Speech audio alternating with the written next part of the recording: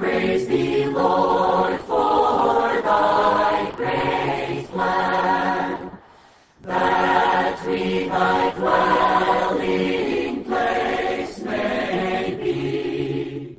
Welcome to Life-Study of the Bible, brought to you by Living Stream Ministry, featuring the ministry of Watchman Nee and Witness Lee, two ministers of God's economy who served together in China for nearly 20 years.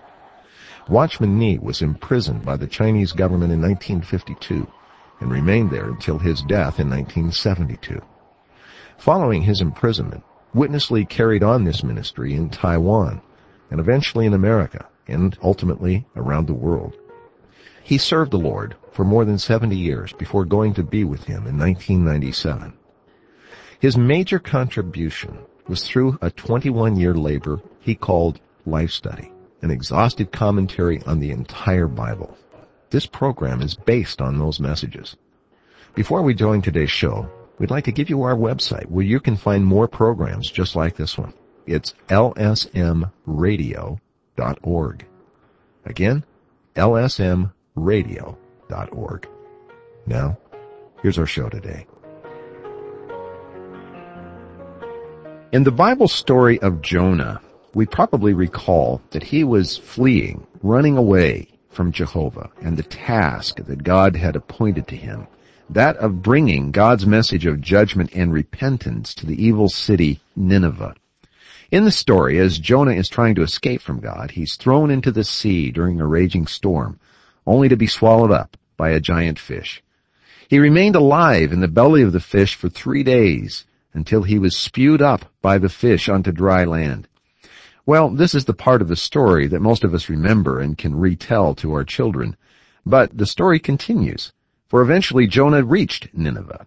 And not only did he proclaim God's righteous judgment on that evil city, but he also witnessed firsthand Jehovah's mercy and salvation upon the people of Nineveh. Another book in the Old Testament, another of the minor prophets, is that of Nahum. And once again, the subject of the book is the city of Nineveh.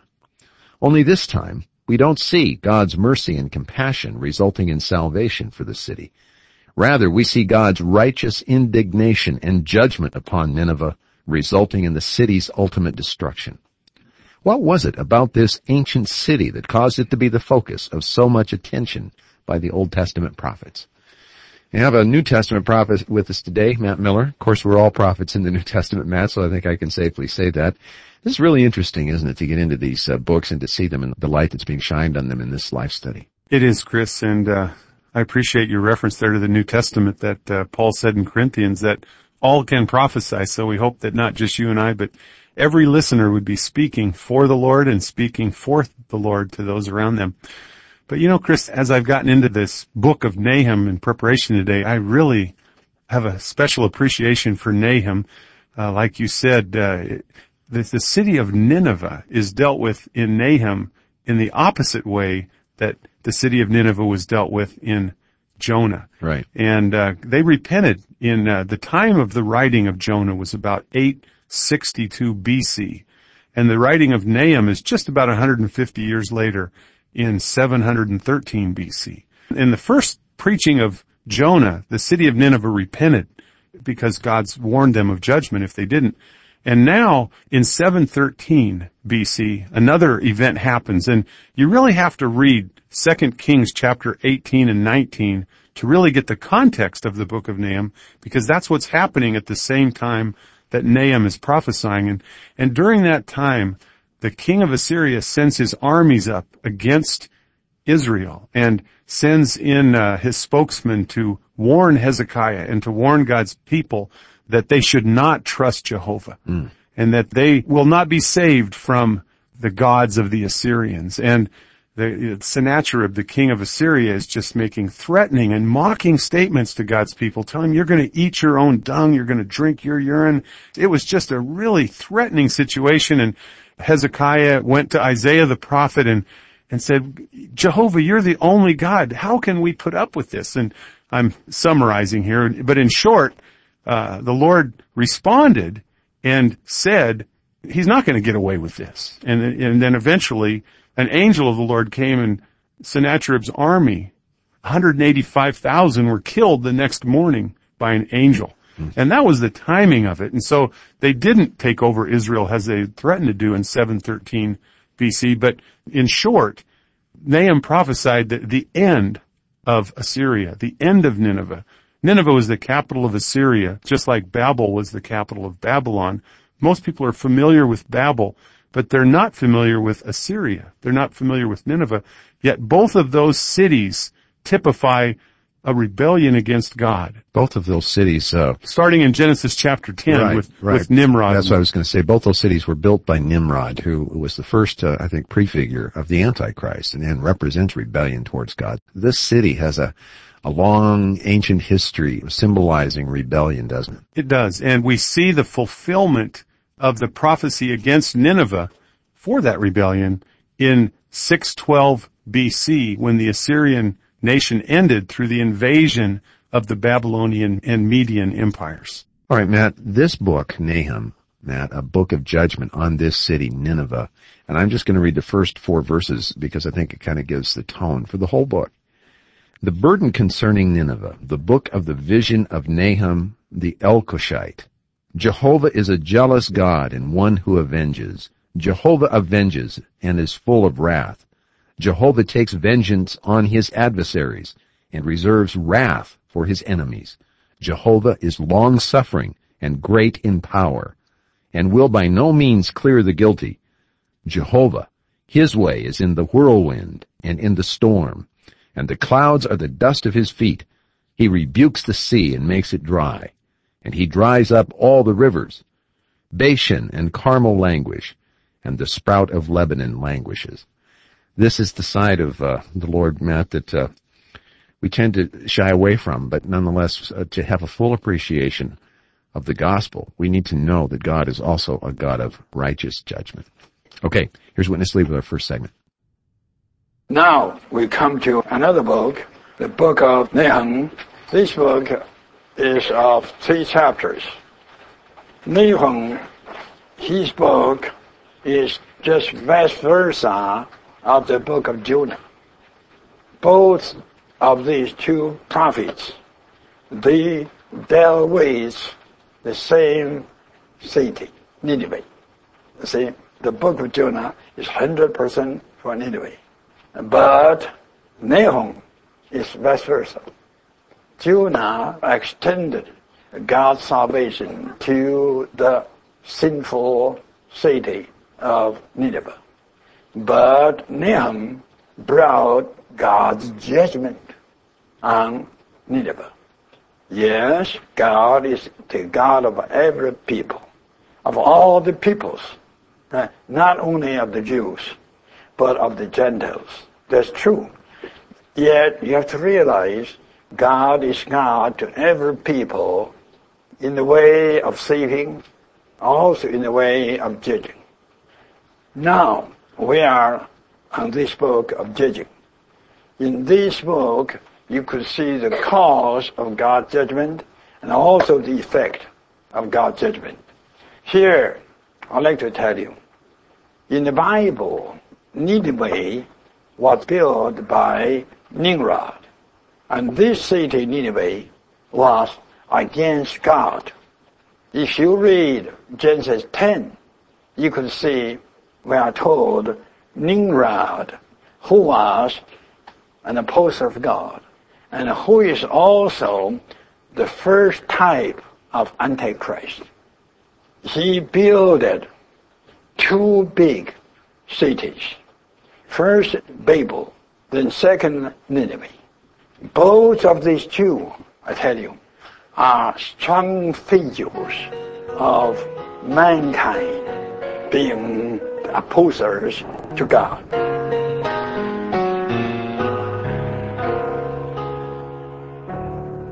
And that again, to kind of build the context here, we need this portion in 2 Kings that you referred to. We also need to go back to Genesis 10, don't we, to get the full picture, especially of this one Nimrod. A lot of people never heard of Nimrod or may not remember, but he was a key early figure, wasn't he? He was, Chris. And as you trace Nimrod's 2 main cities, firstly was Nineveh, which became the capital of Assyria, and then you take Babel, which was the capital of Babylon, these two cities, you can trace them through the whole Bible. And especially the very next chapter in Genesis, after it mentions Nimrod building these cities, then right away there's the Tower of Babel. Everyone's heard of the Tower of Babel.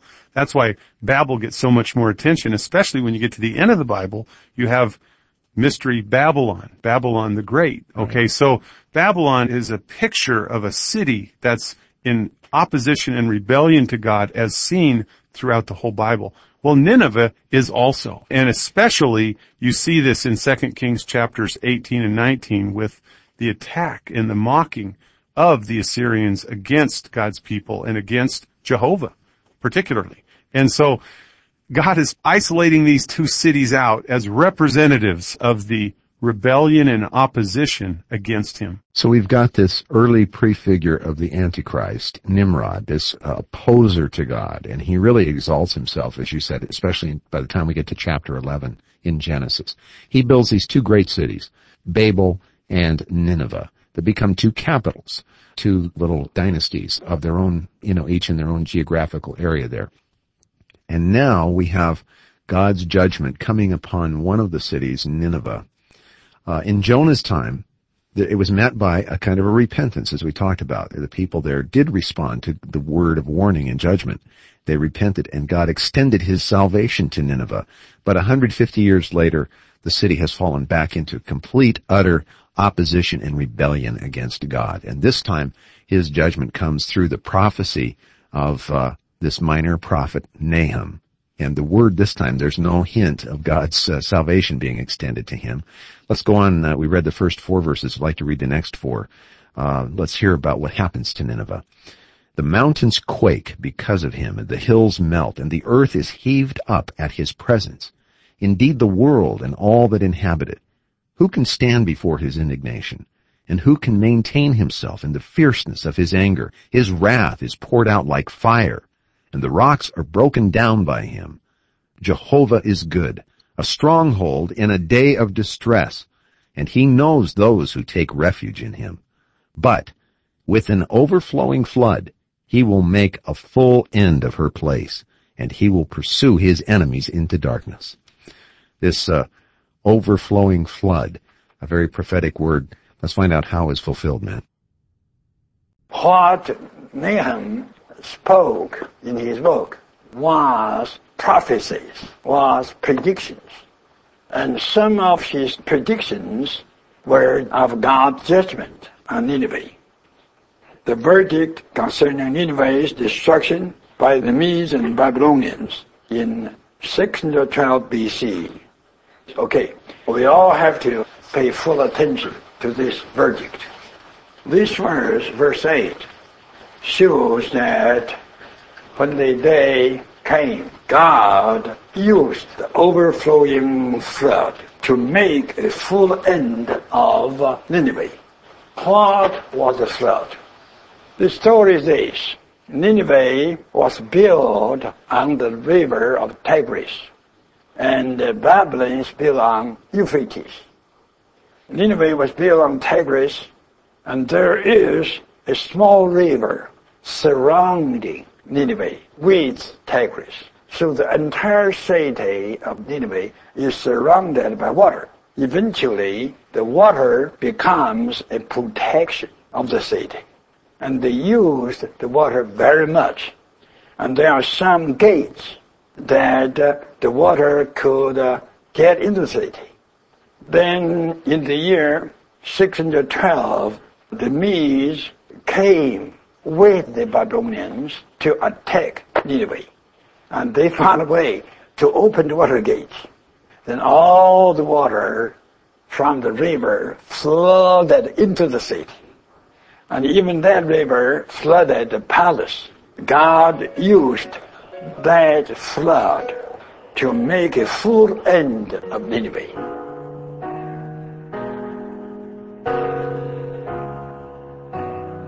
And Matt, in Mesopotamia, this region where history has its beginning, there are these two great rivers we've heard of, the Tigris, the Euphrates. Babylon was built on the river of Euphrates. But Nineveh was built on the Tigris, and as he described, it formed a kind of a natural moat around the city. Perhaps a channel from the Tigris surrounded the entire city, which became a real protection.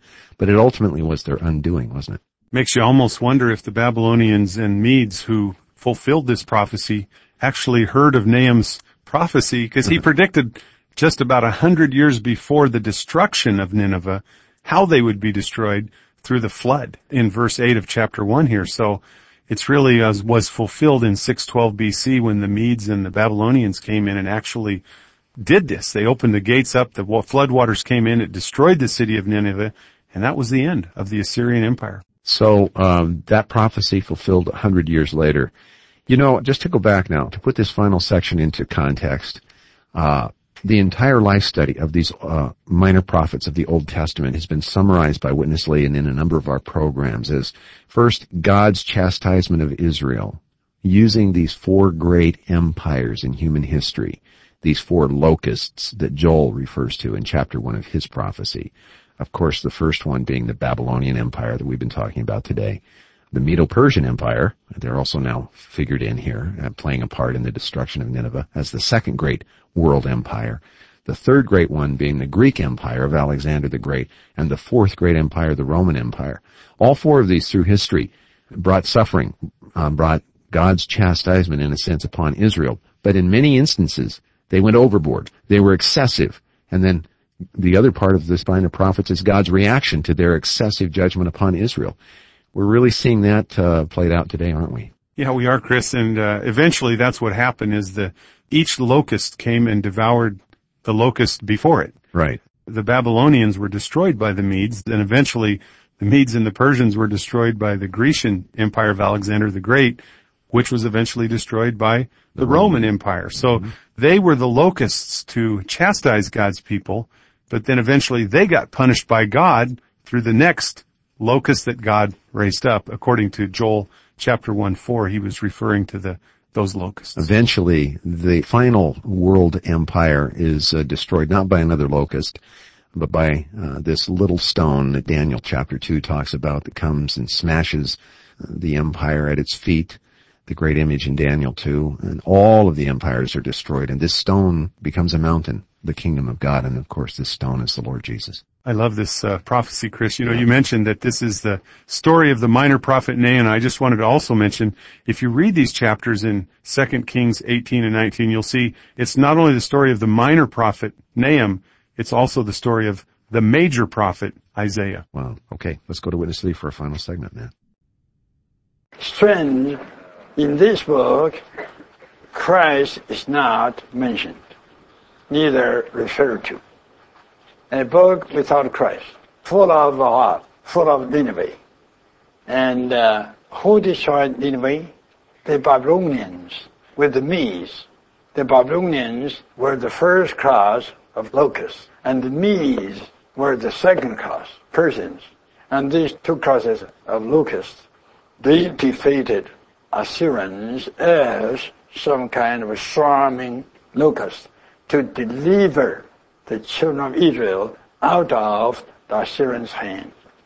This is a prophecy after Jonah's writing. Jonah firstly extended the salvation of God to Nineveh, and Nineveh got delivered.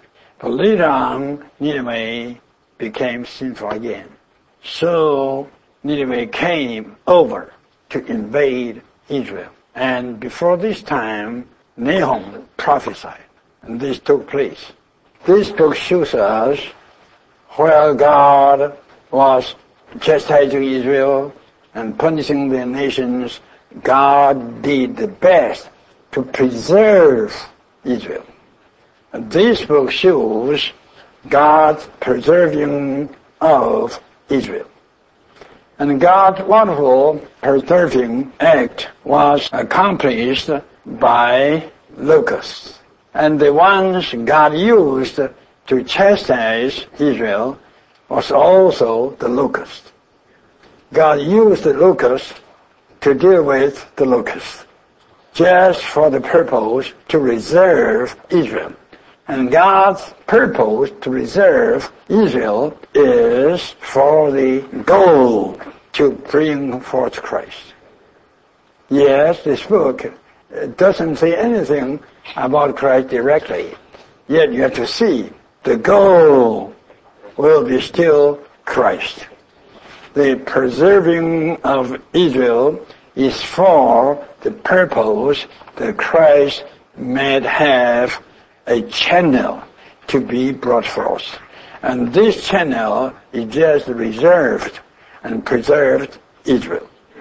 The purpose eventually will be all for the producing of Christ, that Christ may be manifested. Now, to me, this is such a beneficial instruction on how to read the Bible, even a book where there's no direct reference to Christ, prophetically or by reference. Still, we have to understand this book in the light of the one who is the center of the entire revelation of God, and that is Christ. Because without this book depicting God's judgment on this nation of Assyria, this kingdom, whatever, that was about to wreak havoc upon Israel, Israel would not have been preserved. And without Israel being preserved, no Christ to be brought forth. And that's a really important point, Chris, because if you don't see this, you miss God's economy in the whole thing. The purpose is to preserve Israel for the manifestation of Christ. Even though Christ is not mentioned in Nahum, the bottom line is God's people are preserved that Christ could be produced and manifested for the salvation of God's people, so that we could have the church to fulfill God's eternal purpose. I mean, this is the bottom line. Otherwise, you get distracted by the fulfilling of prophecy. If you get so much into the prophecy and this and that, I mean, that's amazing. People can get consumed with the amazing aspect of the fulfillment of prophecy and how it validates Scripture, and that in itself is just amazing. If you just look at prophecy and the fulfillment of prophecy, yet it's not for that. It's for Christ. Christ is the goal. Christ is the end that we have to be brought to of why God is doing this. Why is God punishing the nations and chastising his people so that they could be preserved for the manifestation of Christ? This is, and you appropriately corrected me, the focus not just of the minor prophets. Really, this is all of the prophets in the Old Testament really revolve around these same things. Israel's chastisement, God's judgment upon the nations for the producing and manifestation of Christ. Those are good words, aren't they? This is the minor and it's the major. This is what we should minor in and especially what we should major in. Matt, we're going on to Habakkuk now, the next of the minor prophets, and we hope you'll join us for those programs. Matt, I'm going to be away for a few days, some traveling that I'll be involved in, and so you'll take this chair, and Bob Danker or Ron Kangas or Dick Taylor or one of the many other brothers here that help us at Living Stream will join you for those programs, so I encourage our listeners to stay with us for the final programs of the minor prophets. We'll miss you, Chris, but we'll fill in and try to do our best. Oh, I'm sure you will, Matt, and I look forward to coming back, and you and I get a chance to do this again. That's all the time we have today. For Matt Miller, I'm Chris Wilde. Thanks very much for listening.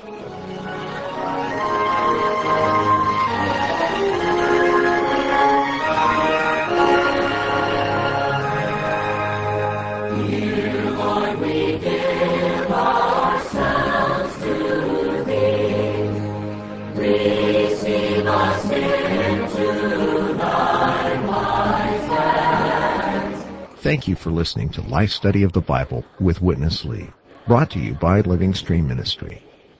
The focus of Living Stream is the works of Watchman Nee and Witness Lee, two co-laborers with the Lord in China in the first half of the 20th century.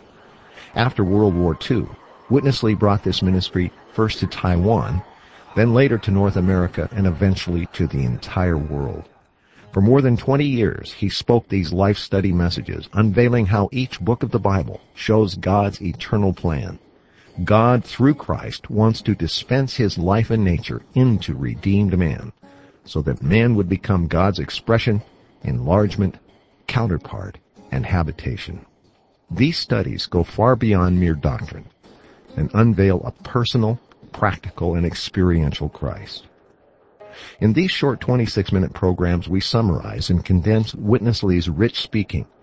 But to enjoy all the riches in these messages, we hope you'll visit our website at lifestudy.com. There, you can read all of the Life Study messages absolutely free of charge. You can even create your own Life Study reading schedule or download more Life Study audio programs just like this one, and all at no cost. Again, the website, lifestudy.com. Thanks for listening.